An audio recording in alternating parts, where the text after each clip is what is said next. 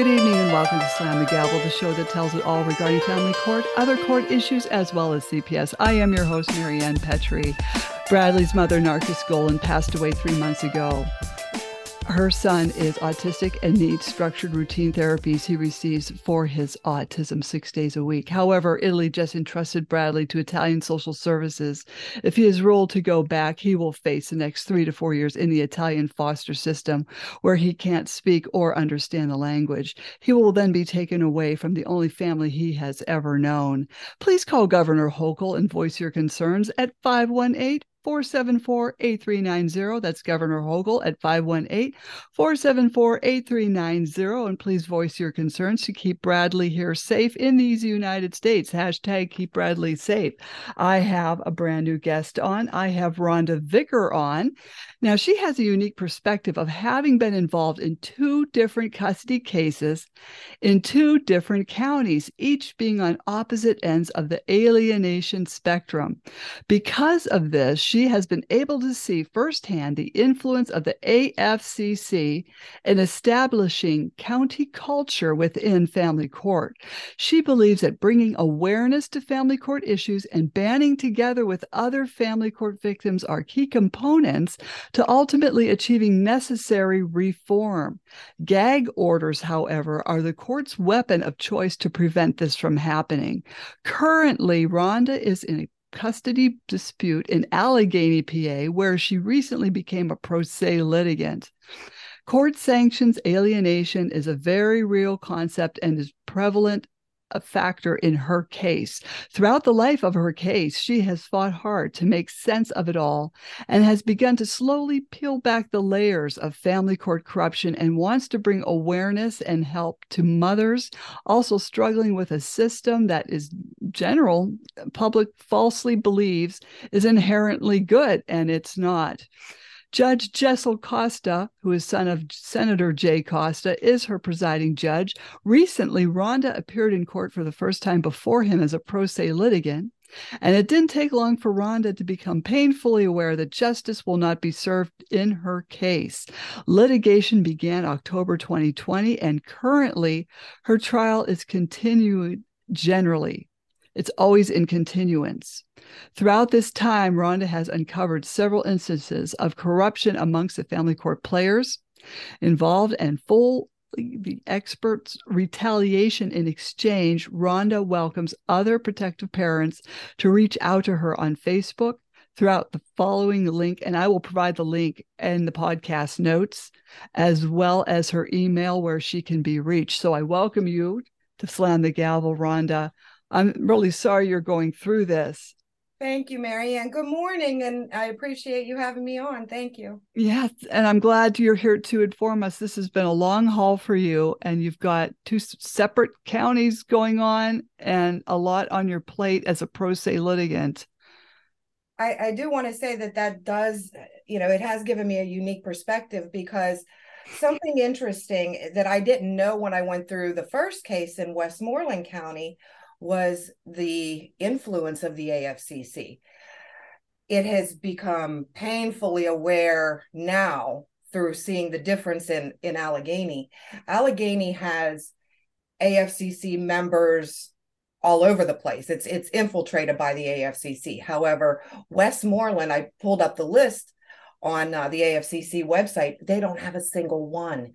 And you can see the drastic difference between how the 2 counties operate. Mm-hmm. It's obvious. I mean, there's not necessarily, I didn't experience corruption per se in Westmoreland County. I did feel the bias against women, but not the blatant corruption like how is going on in Allegheny County. Right. And for those people that don't know what the AFCC is, it's the Association of Family and Conciliation Courts. And the premier interdisciplinary and international association of professionals dedicated to this whole shenanigans. Okay, so I'm so sorry, but please continue. So where would you like me to start? Right. I mean, because it's just so frustrating with everything, there's these false beliefs regarding the family court. Everyone thinks, oh, justice happens there until it happens to you. Exactly. Now, when back in 2018, I was in the women's shelter from August to the beginning of September. And, when you're trying to leave a relationship, everybody tells you, get out, get out, get out. But what they don't tell you about is what you're walking into, which is often worse, which is the family court system. That is something that re-traumatizes a lot of victims. Mm-hmm. And it's actually even worse. I mean, women in general who are in an abusive relationship, okay, getting out is hard enough. But then when you actually go into family court to try to protect your children, you're faced with a totally blindsided experience from the very institution that you expect to protect you. Mm-hmm. And that, I mean, you're already cut down a few pegs. That is just so traumatizing and so unreal that I want other women to realize what is going to happen, because I've actually called the women's shelter back and I'm like, this needs attention. Mm-hmm. You need to make, victims aware of this. This needs to be incorporated into your program. And it's not. Right. Because anybody who speaks out about family court, I mean, they shut you down. That's the issue. And they should know that they're going to be re-victimized in these domestic violence shelters as well. Absolutely. And, we've all been raised to respect judges and the police. And we were taught this, everyone's good and they're there to help and they're going to do the right thing. And we've all been implanted with this false hope of justice. Right. The general public believes that family court is inherently good and is going to do the right thing and what they say is credible, but they have no idea what really goes on. And that's what I'm trying to do, is bring awareness to the reality of what family court actually is. Mm-hmm, mm-hmm. And what it causes is PTSD. And like with your case, with all the continuances, and if anyone doesn't know what that is, it's when one lawyer motions to drag this out and then they drag it out to another date. Then they'll find some other reason to file another continuance to drag it out to another date, or the judge can drag it out. And this causes PTSD and, in fact, legal abuse, which is also in the DSM-5. I honestly believe that legal abuse syndrome is a large contributor to PTSD. Yes. And, what happened here was both opposing counsel and the judge went on maternity and paternity leave. So it got continued for 6 months. So a lot can happen in 6 months. Right. And oh my God, a lot did happen in 6 months, mm-hmm. generally speaking. Mm-hmm. But, mm-hmm. I mean, that's where we're at now. But I did want to talk about the gag orders. And as kind of a segue, see, when I had my first case in Westmoreland, it was, I was the typical member of the general public believing that family court was inherently good and going to do the right thing. And, for the most part, I didn't see anything out of the ordinary, at first. So here I go entering into this thinking, oh, okay, we're going to do the same thing. And when I started realizing that things weren't exactly right, I started researching cases. And what made it click for me was I found the Dr. Susan Silver case, and it was also in Allegheny County. And it was just through random Google searches, I stumbled upon this case and I became fascinated, because in her case, she is gagged to the point where she can't even say her name in testimony before Congress. Her attorneys also got gagged. And I just became fixed on this case and like enamored by it. And I was hooked, and I just like kept reading more and more and more. Like, her son testified on the stand about, like, in graphic detail about the sexual abuse he endured. And the father ended up with sole custody.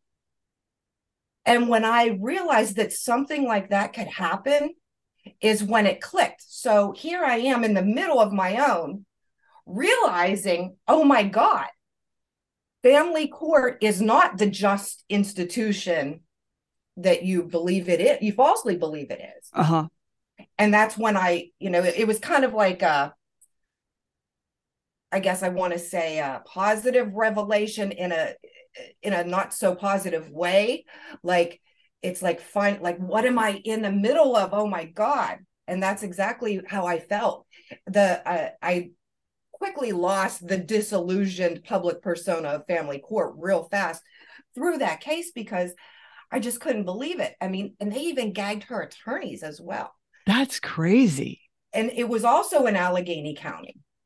And Oh, I'm one of the players is also familiar to me.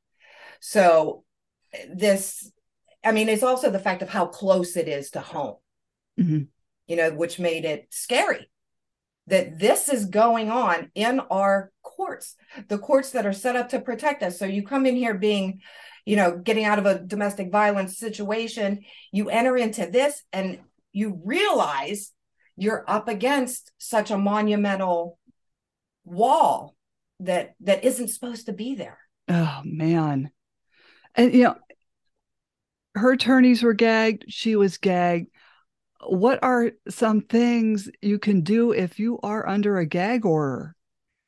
Well, I look at gag orders as the oil for the well-oiled machine that they use to cover up the corruption, to keep this $50 billion a year industry going, because that's what it is. Right.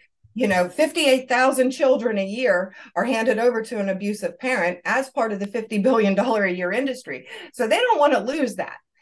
So what I personally do is I don't talk about any specifics personally, because in Susan's case, I learned that the main sticking point that because she fought it all the way to the PA Supreme Court. She tried to get it into the Supreme Court and they wouldn't take the case. So from her case, I learned, don't talk about your kids. Don't talk about your ex. You can't talk about the political aspect of things because that's protected free speech. So you find out what you can do. So what you can do, I speak out about other mothers.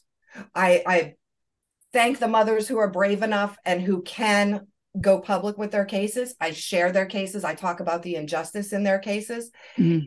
And I personally have 2 cases going on. So if I'm talking, how do you know who I'm talking about? You don't. Right. So, prove it.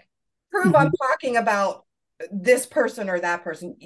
I don't do that at all. Mm-hmm.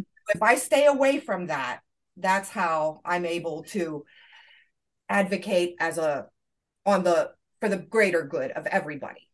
Definitely. And that's what I want to do. And that's what I strive and, keep fighting for, is to get the corruption out there. Because look, let's be honest, an abuser is going to be an abuser. We expect that. Mm-hmm. What we don't expect is the court to further abuse us. And that's exactly what they do.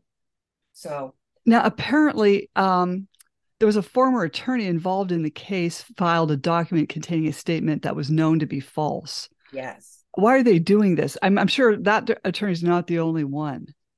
Well, what it is,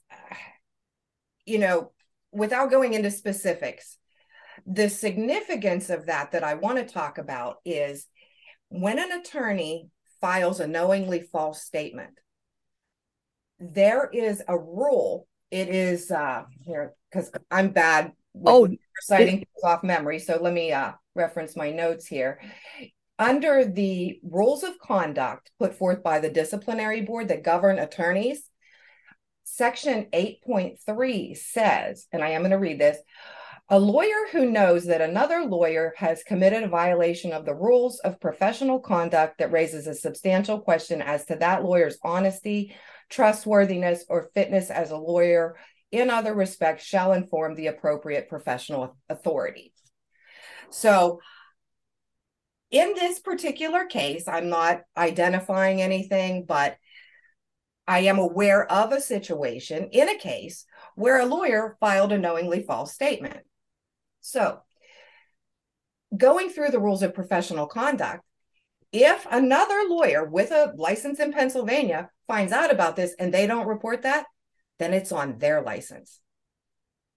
So what family court's going to want to do, so, they're going to want to brush all this under the carpet. And that's what I've seen happen. So it becomes like how do I want to say it? Like, I mean, it's a cover up. Right. There's no other way to put it. Right. But I encourage people that when misconduct happens, file your complaints. But when you do, what I encourage people to do is have the rules of professional conduct, write out and read from them as you're drafting your complaint, and see what has been violated and call those points out specifically. But see, in this particular situation, what I've seen happen is the judge and the other attorneys involved are trying to hide this fact. And that is the significant part. Not only should it call into question the credibility of the individual, whoever that may be, that admitted it, but the judges and the other attorneys involved as well. Because this is blatant lies being submitted to the court. It's fraud. It's fraud on the court. Fraud on the court. And with fraud on the court, there is no time limit.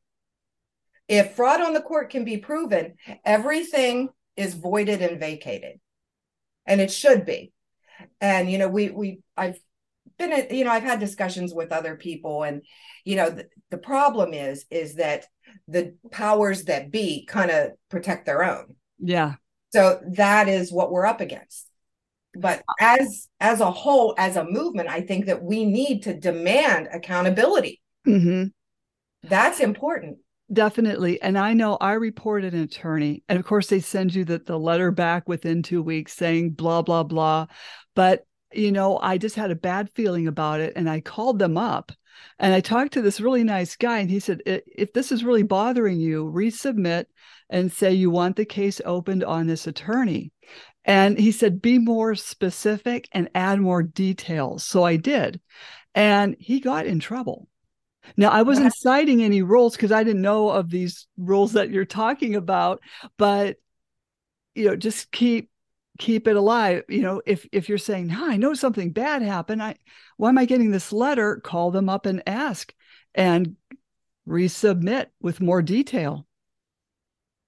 Yep. If you don't, if at first you don't succeed, try again. Keep fighting. And that's another thing that I've noticed that they try to do to you. They try to wear you down. They try to break you. But I try my best to fight and, double down and come back harder every time they try to, oppress me, basically, is what they're doing. Right. It's an oppressive extortion system.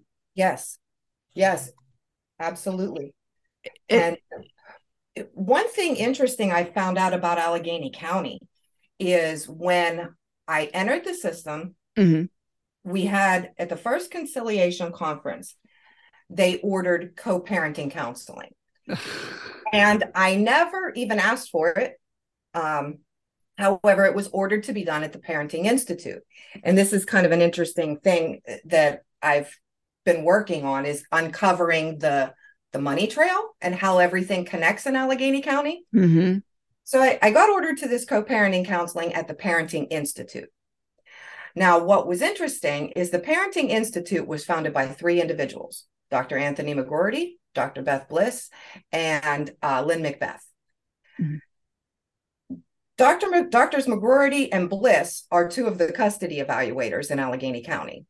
McGroarty trained Bliss. So do we see how, okay, now we're connecting the players and connecting the dots. So Beth Bliss, she likes to give evaluations that cause you to have to go back twice in a year to get additional evaluations. And also she likes to order supervised visitation. Well, let me back up for a second. I did forget one important point. When at the Parenting Institute, they had recommended supervised visits to a mom through a place called Happy Child Visitation. That place is owned by a woman named Susie Galtieri. So when Beth Bliss recommends supervised visitation, if you're in counseling at the Parenting Institute, they recommend that you go to the supervised visits with Susie. So do you see how like Beth Bliss's recommendations can cause, create business for Susie and keep the cycle of money flowing? Because when you have an intake at the Parenting Institute, you know what they do? They do two things. First of all, they ask for your taxes. And I personally believe it's because they want to figure out what your case is worth. Yeah. You know what I mean? There's a big difference if you are living below the poverty line and can't afford this or that. I believe you would get treated a different way versus if, in the Dr. Susan Silver case, they see the term doctor and, this poor mom, yep, exactly. They see the money and they want the money. So, she hasn't seen her child in over 6 years. Oh, that's so wrong. And that's alienation by the courts. That's domestic violence by proxy by these courts through coercive control. And it was actually a Family Bridges case. After dad got sole custody, she had to pay to send the child to Family Bridges. And Family Bridges, I believe, was instrumental, in keeping her from her son after that. But that, it's interesting how all the players connect. McGroarty was her evaluator. He's the one that recommended Family Bridges in that case. And this really is custodial interference using coercive control that leads to domestic violence by proxy by the courts. And also, too, it violates your constitutional rights to be a part of your own child's life. That when the concept, I hate the term alienation, but the concept of parental alienation is one thing. I like to refer to it as the courts erasing you, because that's exactly what they do. When the courts erase you, you're being deprived your constitutional right to be a part of your own child's life. And according to the quote unquote alienation experts, it makes no sense because, okay, so wait, if according to them, mom is trying to alienate the child from dad, which I don't know if you remember that one case in Allegheny County where Richard Ducote cross-examined Dr. Evans and the transcript went viral. I've actually posted it on my page recently. Richard Ducote asked Dr. Evans, is parental alienation worse than breaking both arms and legs of a child? And he replied, potentially. Is parental alienation worse than a father vaginally penetrating his daughter? Potentially. I mean, I have all this posted. I have the link to the official transcript on my page. And, he kept replying, yes. Okay, so wait a minute. If the parental alienation experts have this attitude, then how is it okay to alienate the other parent by the court? Right. When the court should be using the term child psychological abuse. Right. What I think should happen, I think what ends up happening is that they have such a high caseload going on that they just want to next. It's like a conveyor belt. They don't want to take the time to help these families. They don't want to take the time to work through the issues and really do what's in the child's best interest. They want to just make the case go away so that they can move on to the next one. So what is the easiest way for them to do that? Erase one parent and just then everybody shuts up and goes home. And then they'll put, gatekeepers in place and, deny motions for reconsideration and all that kind of stuff. And these children are then effectively, according to their terminology, alienated from one of their parents, which they're claiming is abuse anyway. And it makes no sense. I have a hard time with that concept. I really do. It's hard to understand. See, I think the courts are abusing that term parental alienation, which really should be called child psychological abuse, to soothe these bruised egos of these individuals that are claiming, oh, you're alienating the kid from the mother or father. So they're abusing this. Everyone's getting abused, and they're abusing that term, which really should not even be used. It should be child psychological abuse. I mean, I firmly believe that the behavior that they refer to with the term alienation exists. I've had one case on both ends of the spectrum. I've seen it with my own eyes. I've seen how it's played out. I totally get it. But, you know, me and my situation, having two of the cases, I'm caught because in one, I'm accused of being an alienator. In the other one, I've been alienated using their terms. So what it is, you know, you don't want the term used against mothers who report abuse. Mm-hmm. Once you report abuse, it doesn't matter. They automatically are against you. Mm-hmm. You know, you could have all the proof in the world, and that's another part of the corruption. They purposely hide evidence. They purposely, you know, come up with, they use the guardians and the evaluators to assist them in putting forth the narrative that fits them. Mm-hmm. Mm-hmm. So, you know, in every case where there's allegations of abuse, there's three things: mom's coaching, Mm-hmm. mom is crazy, Yep. and mom's an alienator. If you hear those three words in any case, it should be a red flag to these professionals. Why isn't it? I Because there's money involved and they want to get the case over with, Absolutely. or they're being paid off. There's something there. You know, there's some cases where I believe that there's, you know, payoffs. There's some cases I believe where there's, you know, one parent knows this person and they're, you know, hey, hook me up, you know, that kind of thing. Mm-hmm. And like in yours, it was the ex with the working at the courthouse, wasn't it? His wife enjoyed her job at the courthouse. And the first thing the opposing attorney said when we walked in there, and he just said, she's mentally ill and she's alienating the kids. And that's the first time I actually heard alienation. I'm going, what the heck is he talking about? And then I looked it up, and my attorney said, they want you out of your kid's life permanently. Yes. So she warned me, but I didn't get it until I studied it and looked it up. And these people aren't playing around. Yeah. Yeah. I mean, I don't understand. I don't know if it's to save them work and, you know, reduce their caseload. I don't understand this, because how can any logical person say it's in a child's best interest to never see a parent again? Oh, definitely, because you've got these judges writing no contact orders on a parent that hasn't done anything, no contact via iPhone, landline, iPad, and then they'll put in there no contact on holidays, including Mother's Day or Father's Day, to these people. And where did these judges get off playing with these families' lives? Right. Right. Oh, sorry. That's okay.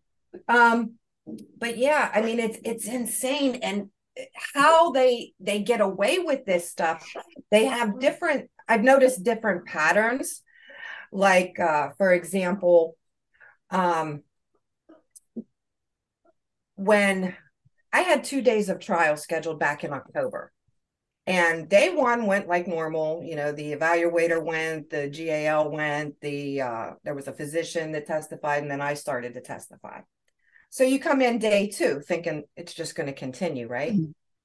And an interesting thing that happened was there was in-home services through a place called Presley Ridge.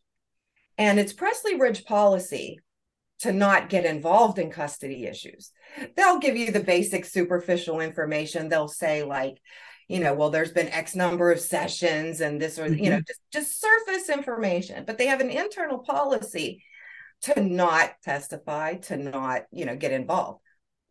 And the guardians know this. The evaluators know this, and everything else. So what was interesting is day 2 of trial, the in-home therapist walked into court. Everybody stopped dead because it was totally unexpected. Mm-hmm. Because in the evaluation, there's all these things she supposedly said in the guardian ad litem report, which was filed 2 days prior to trial, which was a violation. It was supposed to be submitted 20 days prior, but that's neither here nor there. But, all these statements, this person said this person said that.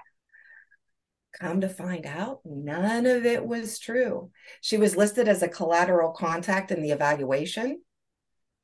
She come to, and now we know she never even spoke to her. So if we want to talk about corruption, that's a blatant lie. That is misconduct. That is fraud. Same thing with the Guardian report. It was all a chain reaction. And excuse me. So testimony was shut down that second day of trial after they saw her. Oh, isn't that interesting? Yes. I thought we was just gonna, you think you're gonna just walk in and continue. Here's my witness.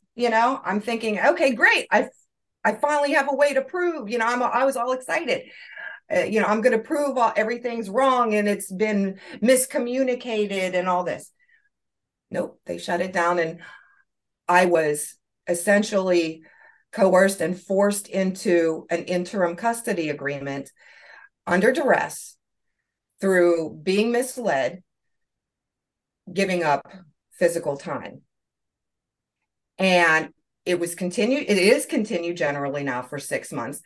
During this time, I'm thinking, hey, I still have the opportunity to present my case because it's not final yet. So why shouldn't I have the opportunity to provide counter evidence to, she's still willing to testify.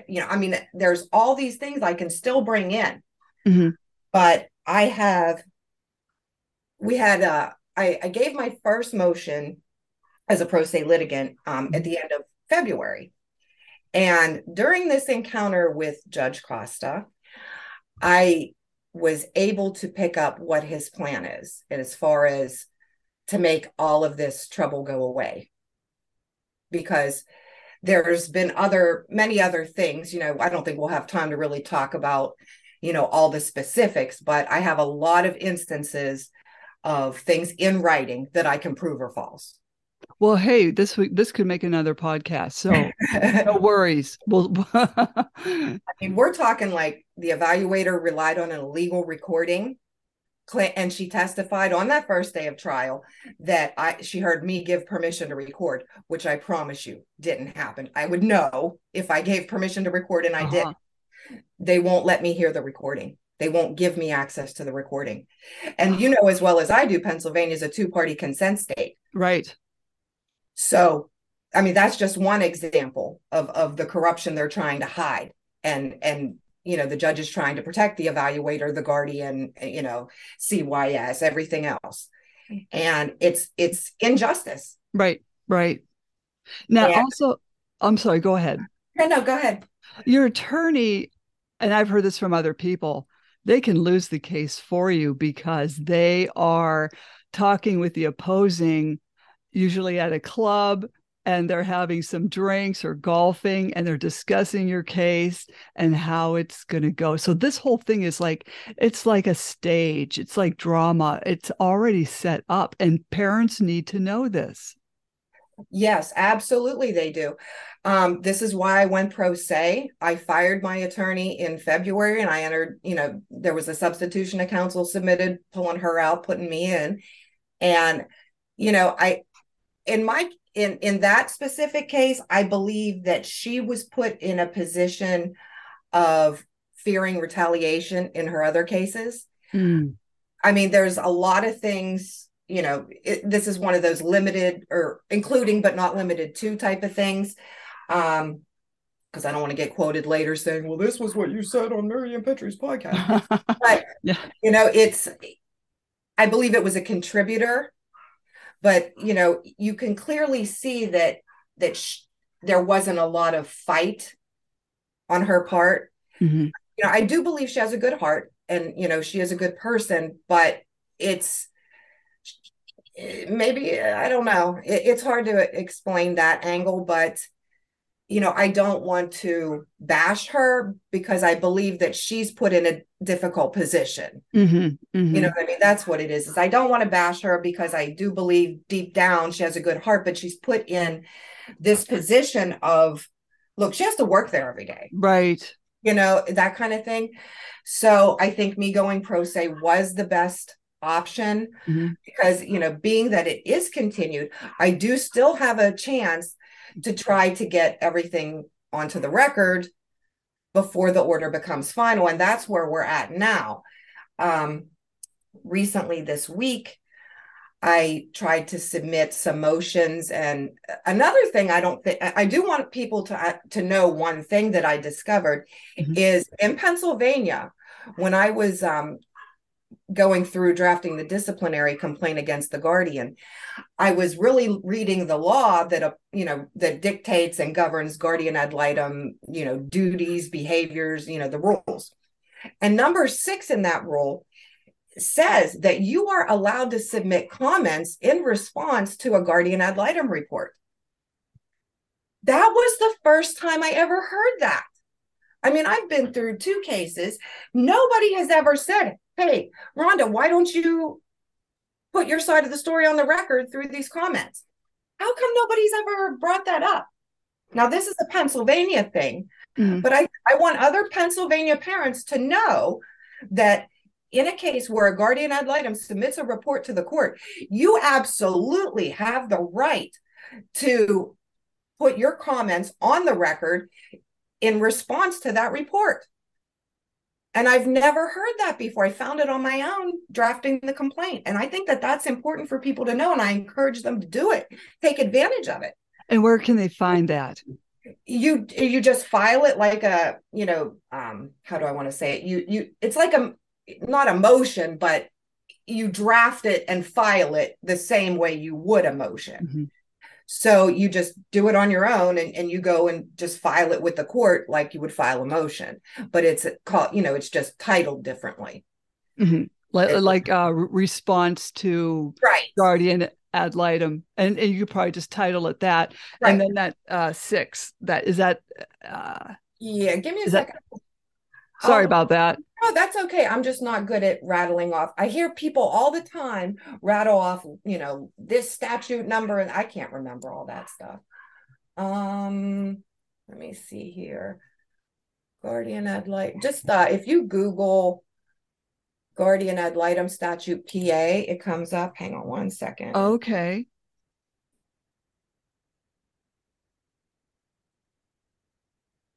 It's Title 23. Title 23, General Assembly, Section 5334. It's under Part B, numbers. Wait. No. Where's that at? Hang on. I'm glancing here.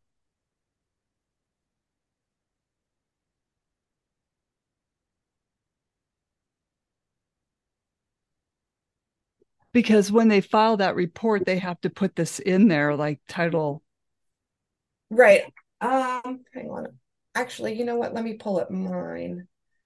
The one that I did, because I did reference it. Because I don't think parents know that. I mean, they're going to respond, but they probably should throw in that title. Here it is. Because I referenced it when I wrote my comments. PA Code Section 5334B6 is the one to quote when you want to put that in.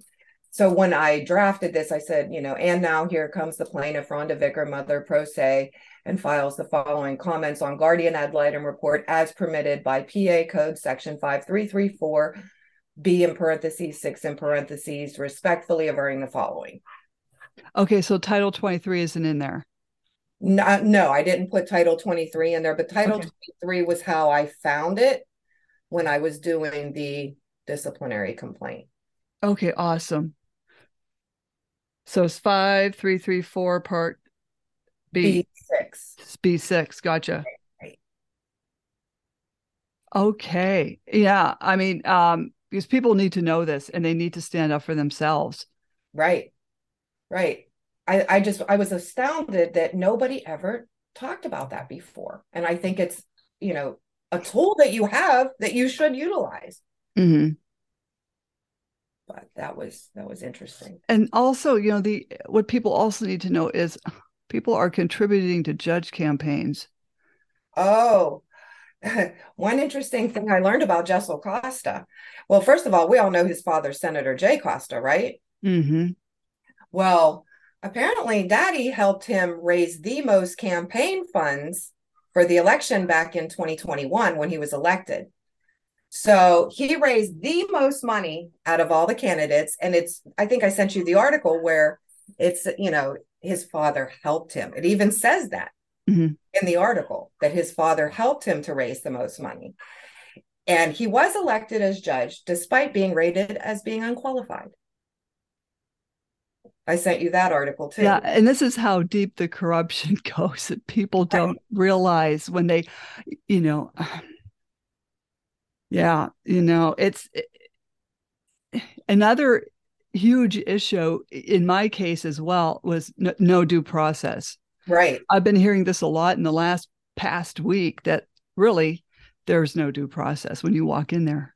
That is one of the things that they use to, because keep in mind, I believe that in a lot of these cases, they're decided before you walk into court. Uh-huh. And I realized that my case was decided when the judge was asked to enforce a subpoena to force a witness to come forward, and he refused. And it was a very significant witness. Mm-hmm. And when he said that, you can pick up on these things, these little nuances that go on.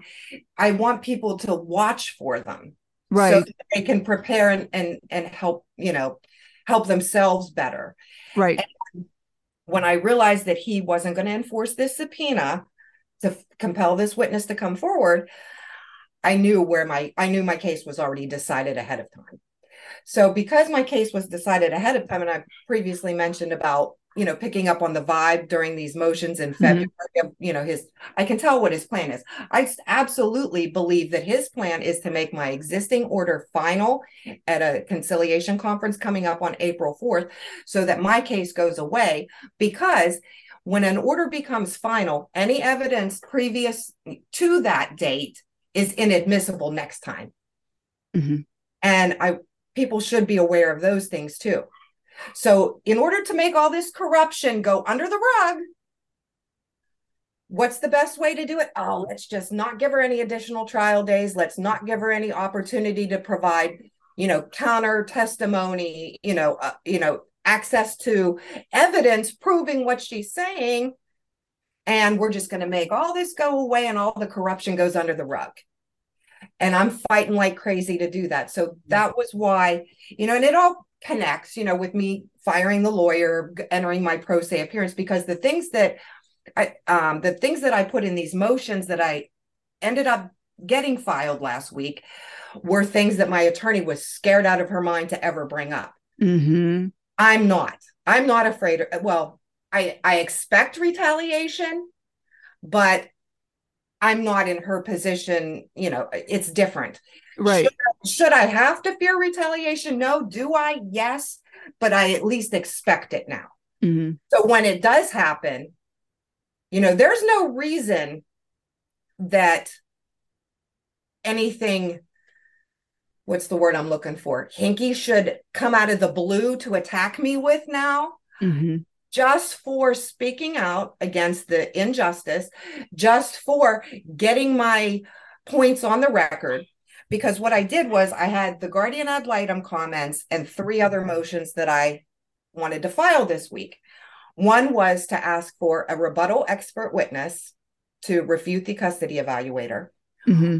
One was to correct the record because CYS reported something in a letter that was blatantly inaccurate, and I have a court order that I submitted as an exhibit proving that their statement was false. And that CYS letter actually was the initial core of the snowball that started at, the CYS report. Okay, so the guardian ad litem took the CYS report and ran with it. Then the evaluator and the guardian, went from there. But it was all based on this initial CYS report. That's what started the snowball. So being that was false in the first place, I should have a right to, present my counter evidence, right? Mm-hmm. And to show that this is inaccurate and false and impeach it and, prove it wrong. And so the third thing was to also get copies of all of the guardian ad litem communication with the other parties throughout the life of the case. Right. It's something I learned, through reading other cases. It is important to read other cases and familiarize yourself, because had I not read these other cases, I wouldn't have known you could do that.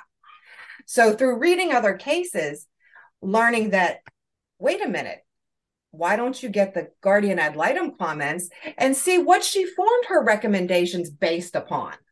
That is something you have an absolute right to do.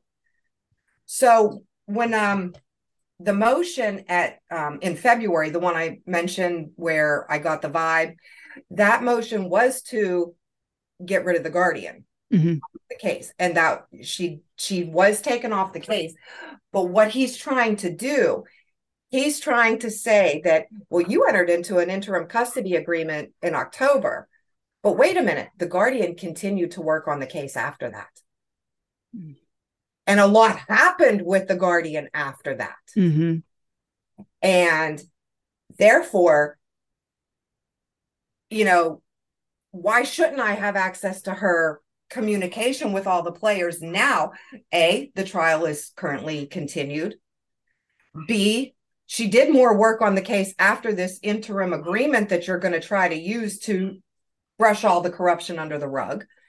And C, I have a right, technically, to still, the right or the opportunity, I should say, exists to recall her as a witness.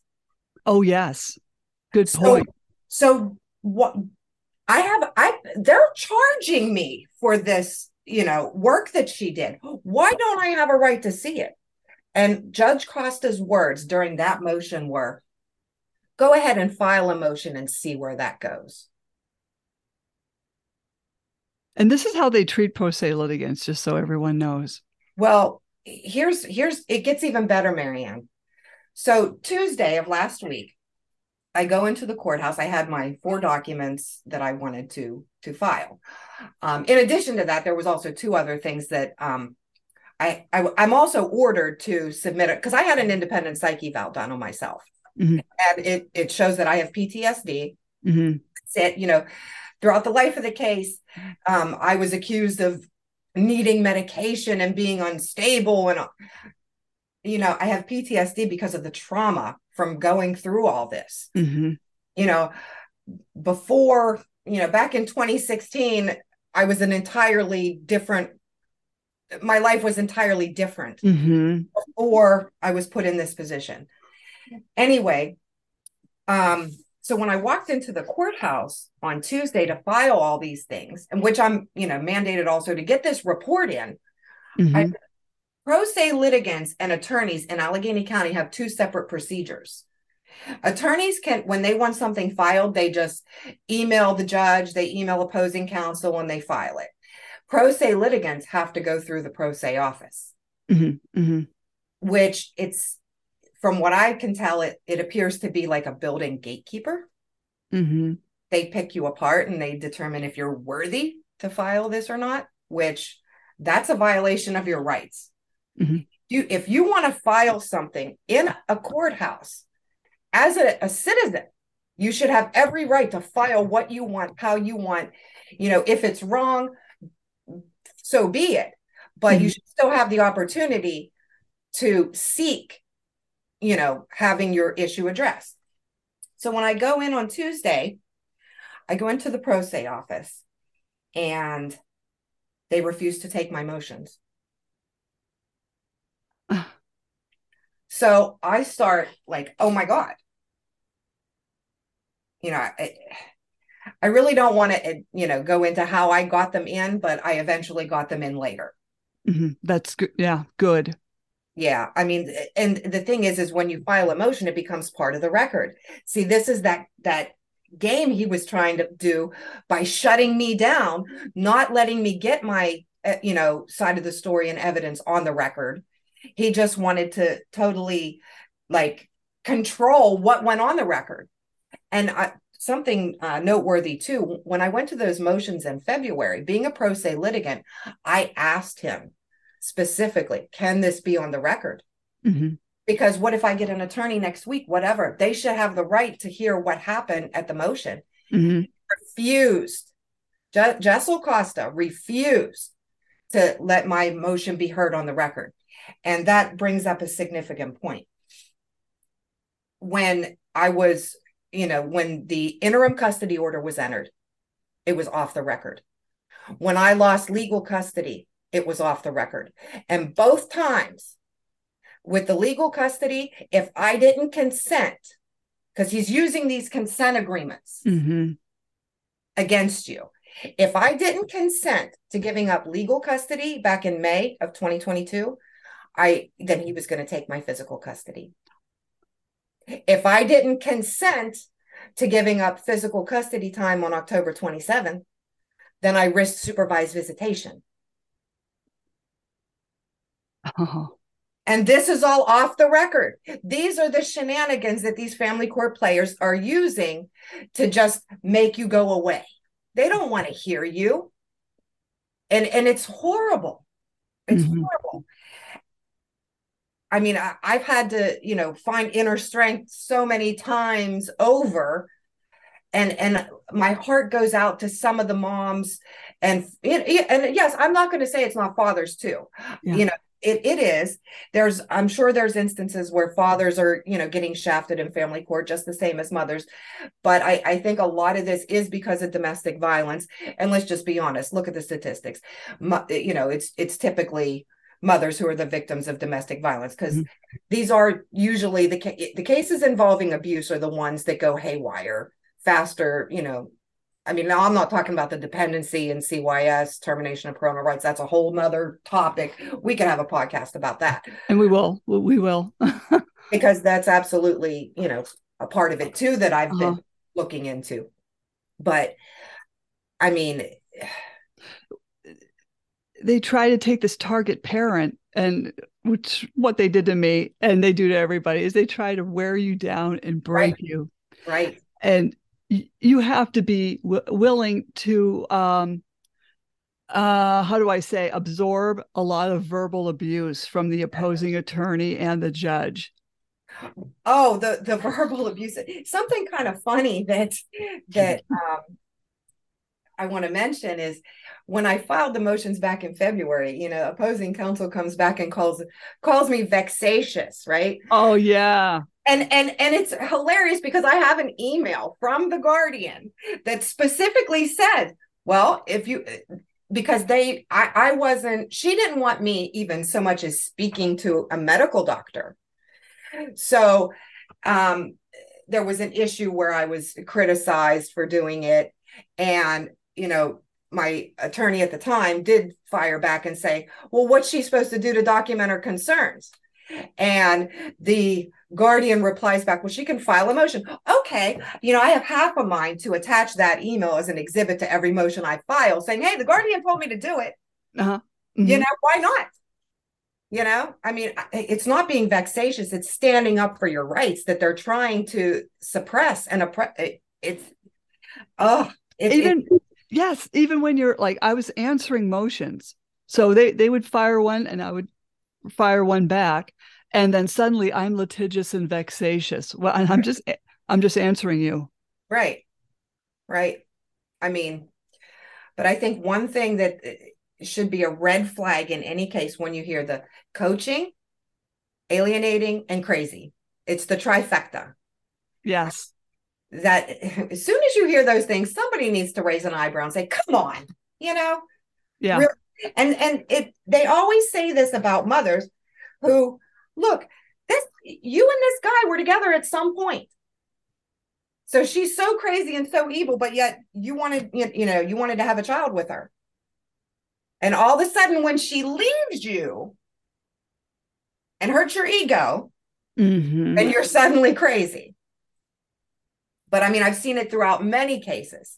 The things I'm talking about with you today are not just in regards to one. There's central themes throughout them all. That's the thing. That's why I don't like focusing on just me. I will speak out about the instances of corruption that I've seen, but I like to talk in a more general, broad sense, because the things that I'm talking about today, I have seen time and time again, over and over and over and over. Every day I talk to at least one protective mother, sometimes 3 and 4. Oh, yes. Same. They are the best support system. And, how do I want to say it? You just start to pick up on the culture of it. Like when I first got into this, protective mothers, like when you first hear a protective mother's story, I don't want the general public thinking she's crazy and this is all off the wall, insane behavior. I when I was first getting into it myself, I'm like, wait a minute, come on, this can't happen. And that's the crossover between the general public perception versus the reality of family court. When you first hear about all this stuff, you're like, no way, it's not possible. You're nuts. And that is something that I want people to recognize simply isn't true.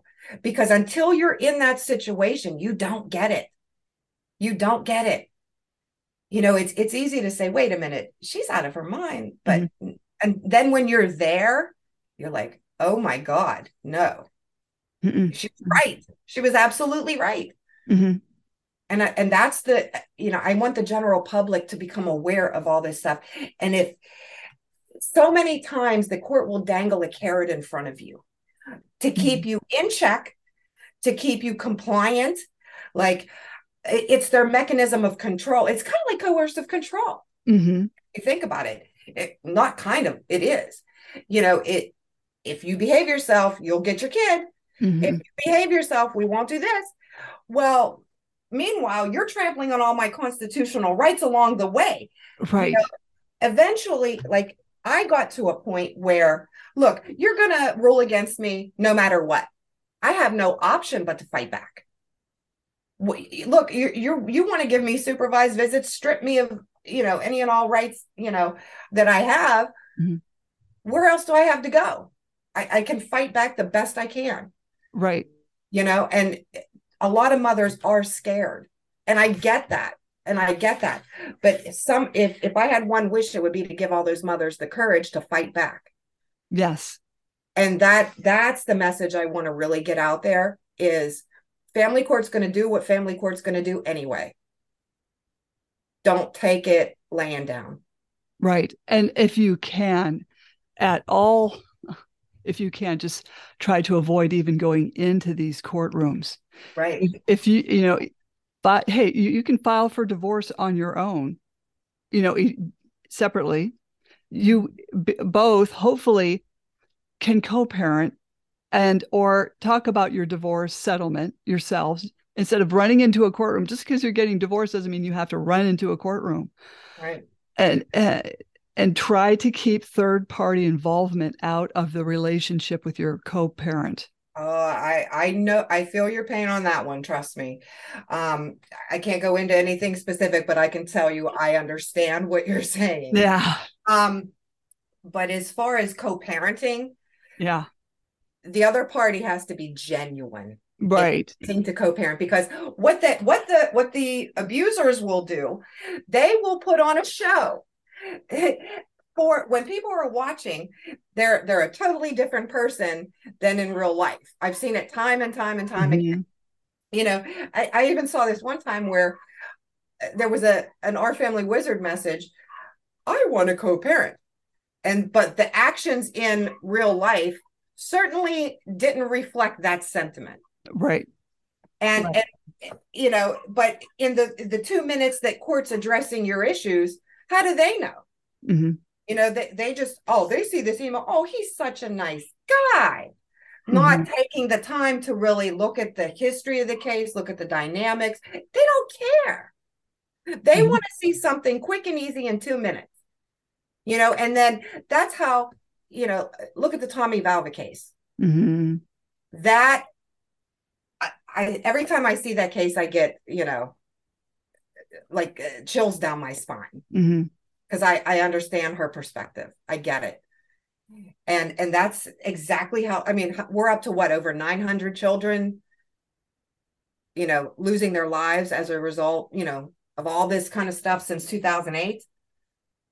I mean, that's how these cases go south, and that's how children end up abused and dead in a lot of situations.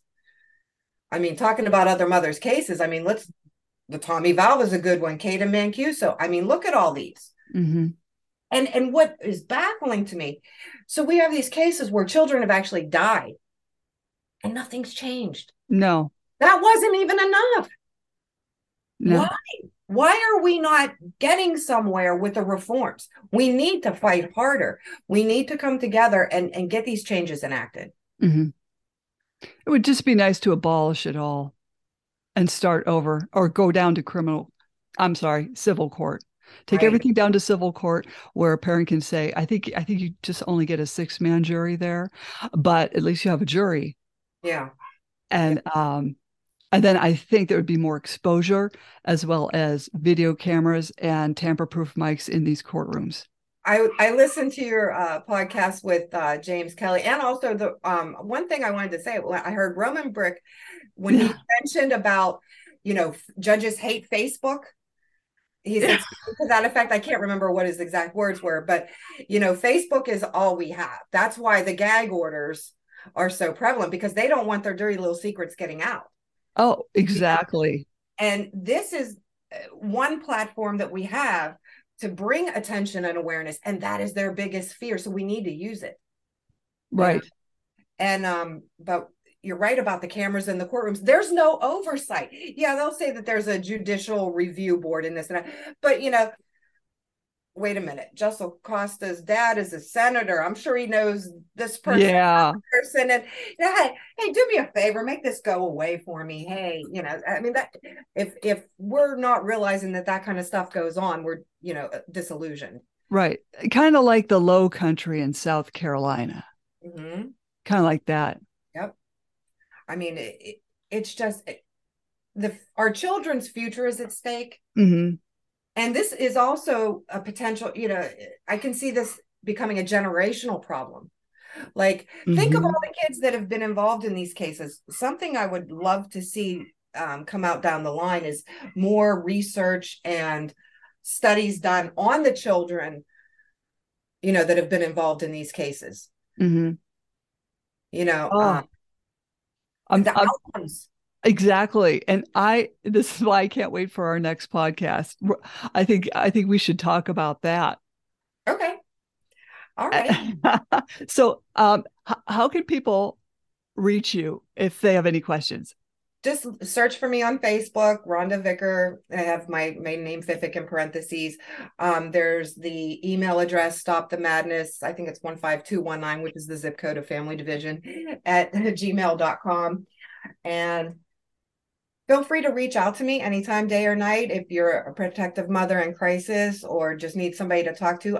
I'm always there to talk to protective mothers. I've had calls at 3 a.m. and I'm okay with it.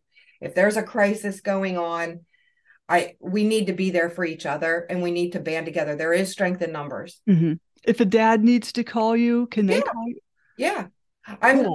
I don't want to say that I'm, anti-man, because they do.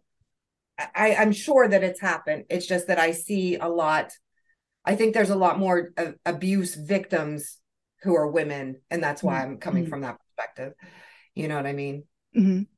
Well, hey, I'm so glad, and I'm going to have you back on, but hey, don't jump off.